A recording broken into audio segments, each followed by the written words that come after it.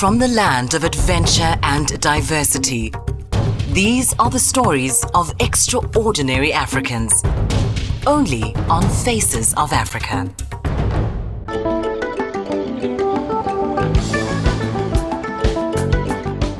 We're in South Africa, where we've gone in search of a man who helped to shape a nation. We've journeyed to Cape Town, taken a boat to the infamous Robben Island, and visited Constitution Hill in Johannesburg. We always call him the old man, but he don't like that. He liked to be called Mandela. We've heard of a man of deep commitment, principles and compassion. A leader prepared to weigh in and get his hands dirty. It is an ideal which I hope to live for and to achieve. And, if necessary, but if needs be, it is an ideal for which I am prepared to die. To die for his cause. He stood out.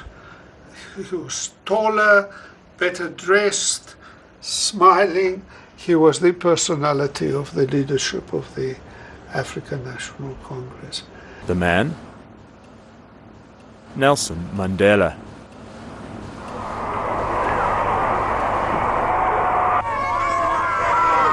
Mandela's release from prison on February the 11th, 1990, was celebrated by millions across the country.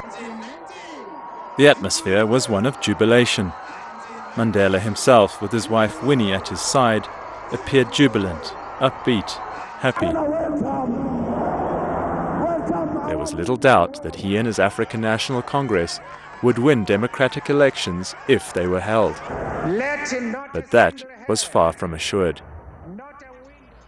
The South Africa that Mandela returned to was very different to what he had left when he was sent to Robben Island in 1964. The townships of the 1950s and 60s had been full of the energy and hopes of an emerging black middle class. But the repressive acts of the apartheid government during the 1970s and 80s destroyed that energy, those hopes, and any chance of the emergence of a black middle class. In 1976, the township youth rebelled against Bantu education and any form of authority. By the time Nelson Mandela was released, the townships were places of fear, of widespread violence, intimidation. An entire generation had sacrificed their education, and with it, any chance of employment.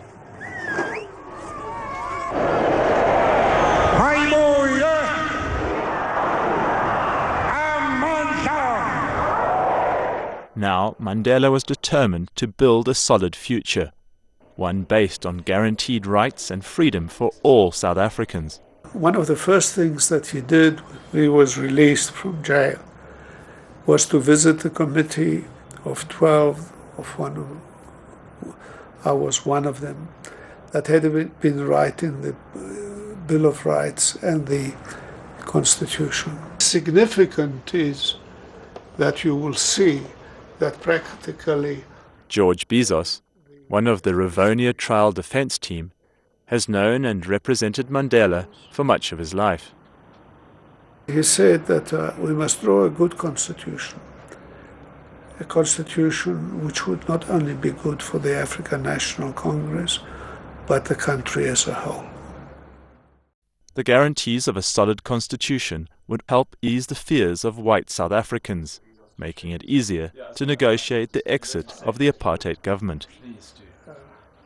He knew that the new country could not be a success unless its government was trusted by the people, particularly those that had exercised power for 350 years, and to a lesser extent the Zulus.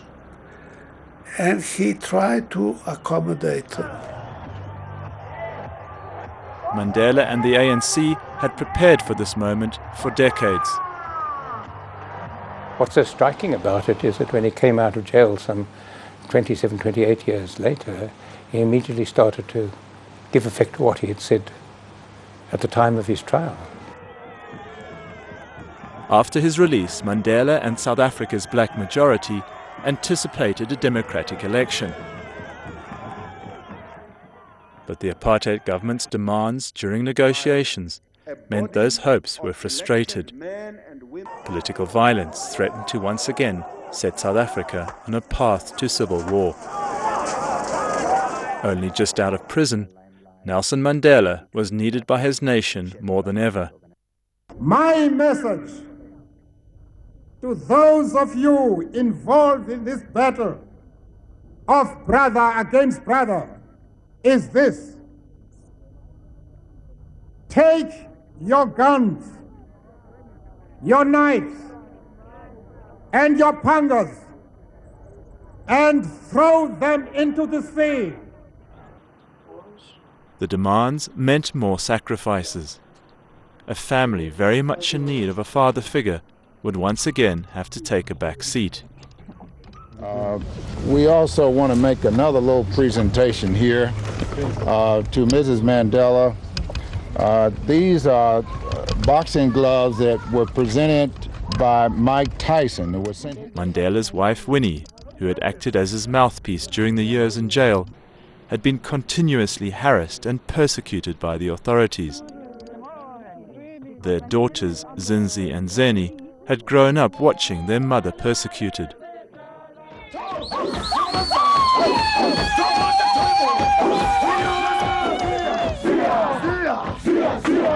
And Winnie herself had become increasingly militant. Her husband's release from jail might have offered some respite. Mandela's children had grown up while he was in jail. Instead, another generation would lose him too. My illusions about that I was having him back were shattered. Because before then I thought, finally, you must remember, I grew up without a father because my father died when he was in prison.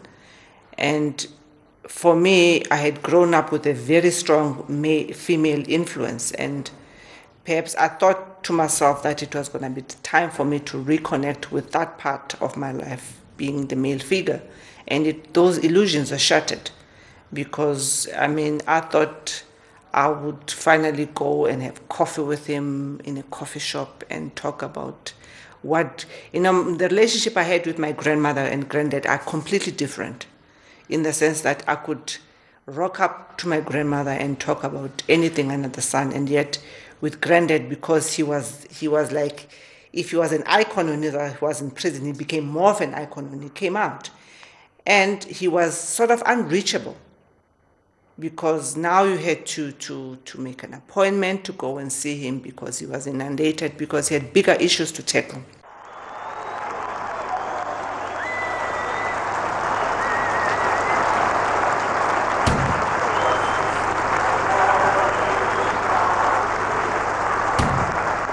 On the 10th of May 1994, South Africa inaugurated its first ever black president. It was a day many South Africans would never forget.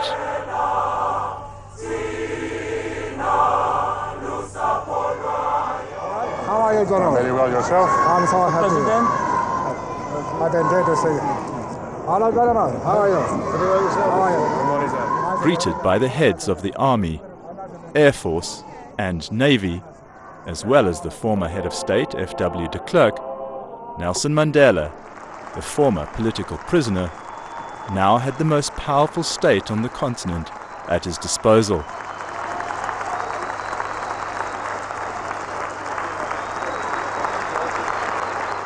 And after signing his name, Mandela and his African National Congress, or ANC, now had the responsibility of running the country.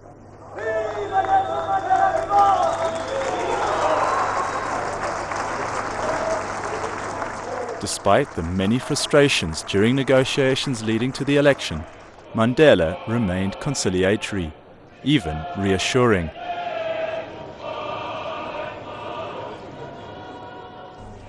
we enter into a covenant that we shall build a society in which all South Africans, both black and white, will be able to walk tall without any fear in their hearts, assured of their inalienable right to human dignity, a rainbow nation at peace with itself and the world.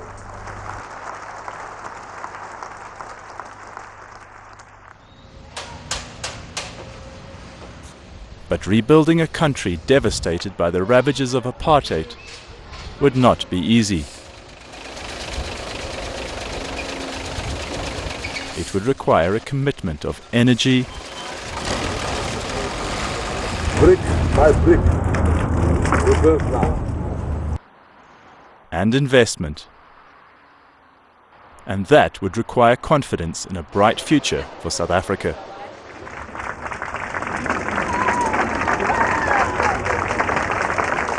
The country and the world turned to the new president for reassurance. Mandela, a leader who inspired confidence, was able to deliver. The country was suddenly the rainbow nation, and its new flag was flown everywhere. A sense of optimism seemed to seep into every sector of South African society.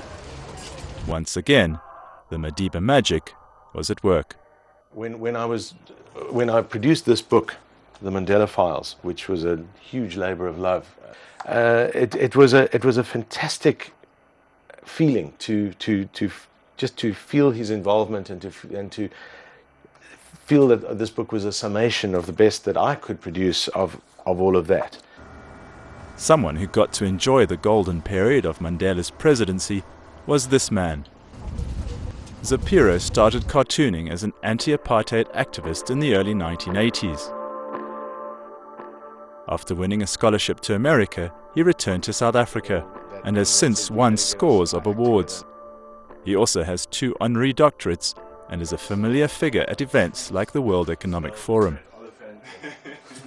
He first met Mandela in 1994.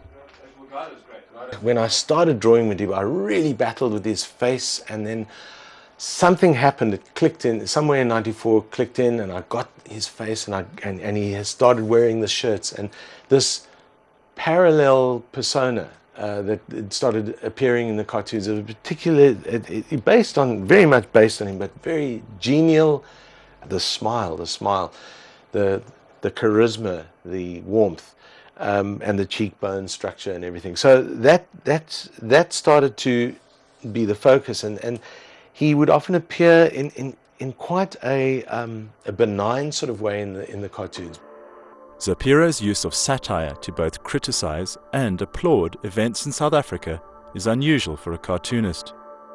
I thought I would celebrate all these things that had happened in the coming of freedom, and the great hill the many more hills, but the first one here is Reconstruction. Celebratory cartoons are, by their nature, more difficult to do than critical cartoons. The cartoons, you want to see a cartoon that has edge, but I mean, I feel that Madiba, it was a very interesting thing through his presidency. I was sometimes able to kind of show him in different ways, actually dealing with crises where he was called in because he was such a good conciliator and somebody who had that moral sway over many people. I think people from the white community and how they changed towards Madiba because of his reconciliatory abilities and because they saw what they'd been missing. There were many of them who rationalized and kind of conveniently wiped out the fact that they had said, hang him.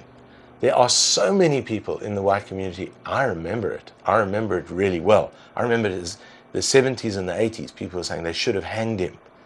Mandela's conciliatory gestures as president may have won him the confidence of the white minority and the outside world, but they also exposed him to criticism. There are people who feel that Madiba was too easy on the regime, that he was perhaps negotiating where other people would have been more militant. So there are people on that side of the equation and there were people who actually held it against him that he went behind. I mean, that he was so much part of the collective, but he made this particular decision around negotiation, and hell, he must have been put through indignity by that P.W. Botha. I mean, I just heard the other day from someone who told me, an insider who told me that that P.W. Botha wouldn't allow him to come in the front door, even when he was secretly coming for talks. He couldn't come in the front door of Groote Schuur, his residence. He had to go in through the back door. One thing that stands out about Madiba, when you compare him to other political leaders, both here and in other countries, is that he actually had the ability to understand and support criticism and satire. I got a phone call from him out of the blue, and the phone call, you know, took me completely by surprise, and he played around with me, and as he tended to do with people, I found out afterwards.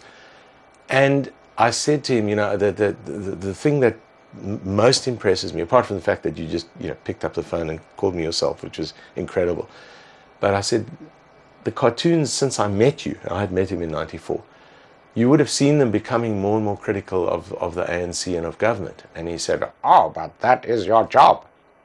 And that, to answer your question, is the difference between Madiba and all the rest.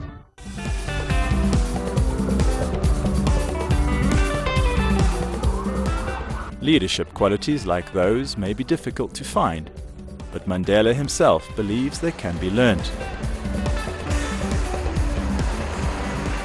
Around the mountain from where Zapiro has his studio is the University of Cape Town. I like it. It's arrogant, but it is quite a large difference. My name is Gift Boule.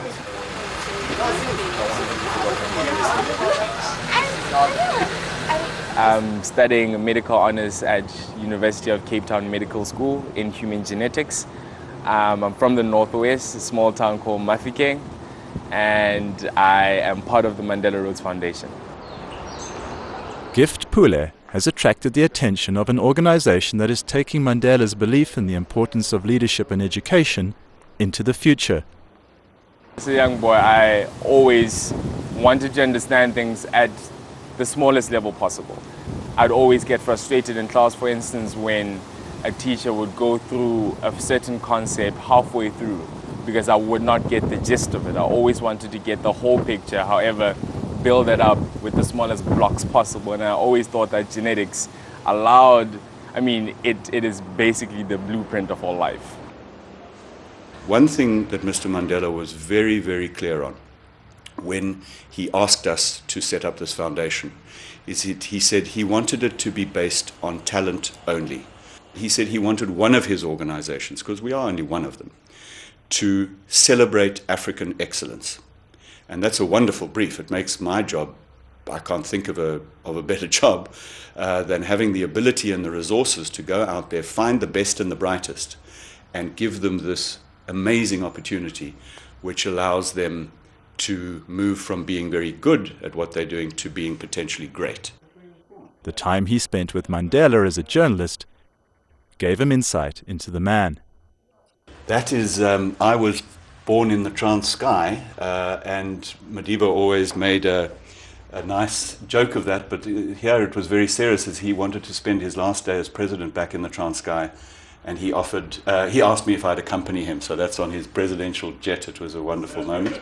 As I said to you, as long as remember, he opened negotiations with the apartheid government from prison without the agreement of his colleagues, and that wasn't necessarily going to be accepted, so he took the risk.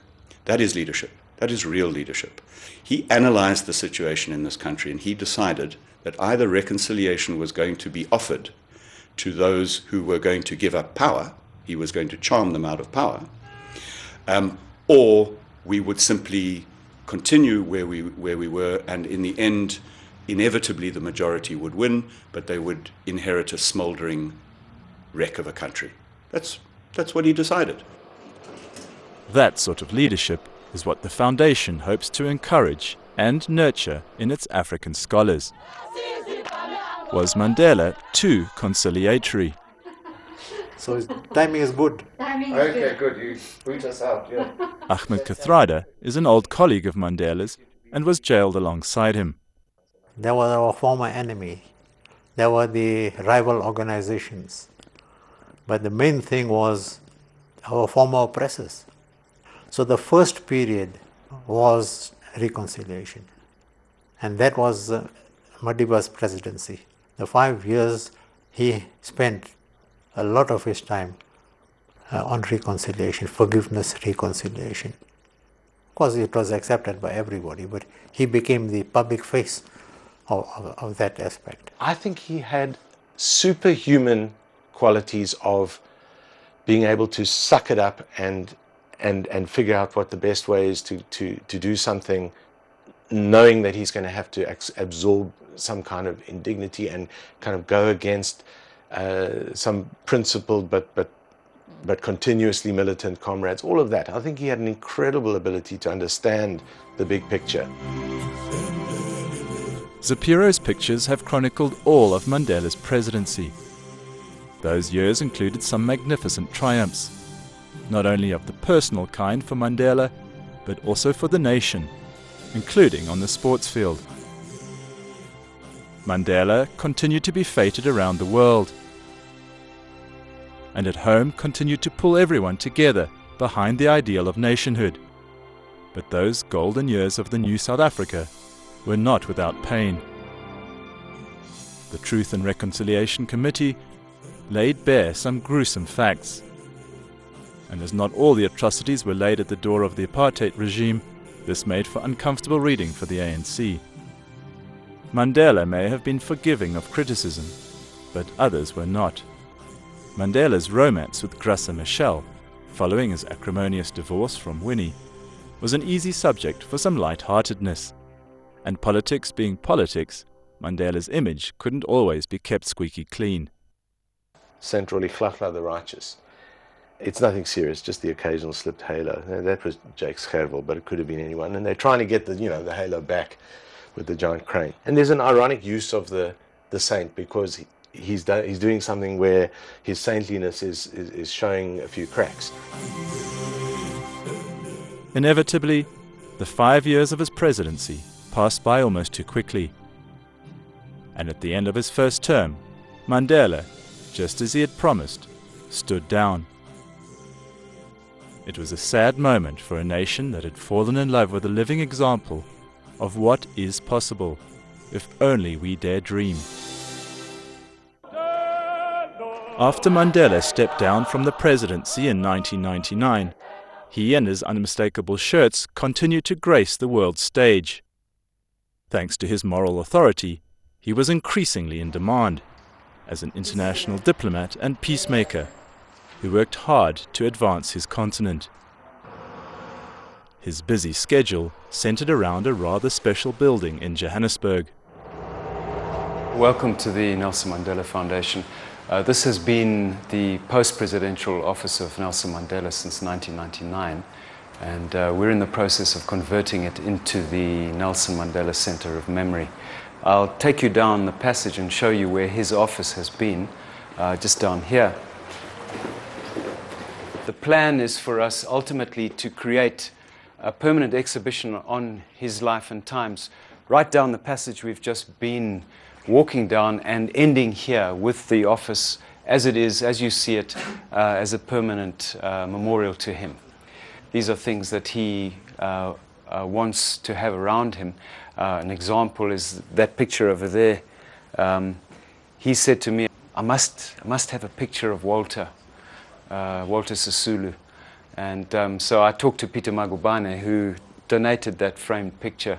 The next time that Madiba came into the office, as he walked through, he saw the picture, and his only comment was, Walter's with us today. But that illustrates, here for example, this book, it's been his favorite book over the last 3 or 4 years. It's a massive one on Muhammad Ali, and he would often just sit at the desk and for 45 minutes or so just be paging through, reading text, looking at images. You'll see there's a photograph of Muhammad Ali right behind his desk. So this is where he would sit, and the pictures that you see around here are ones that are especially meaningful to him. I mean, this one, for example, is the only image of him with President Obama. And it was taken in 2005 when Madiba was in Washington. They met very briefly. This was taken by an amateur. I think it was on someone's cell phone, actually. And this particular print was made and given to Madiba as a gift by President Obama. In 2004, Nelson Mandela officially retired from public duty. But his dream of a proud, successful Africa saw him campaign untiringly for the World Cup, which South Africa successfully hosted in 2010.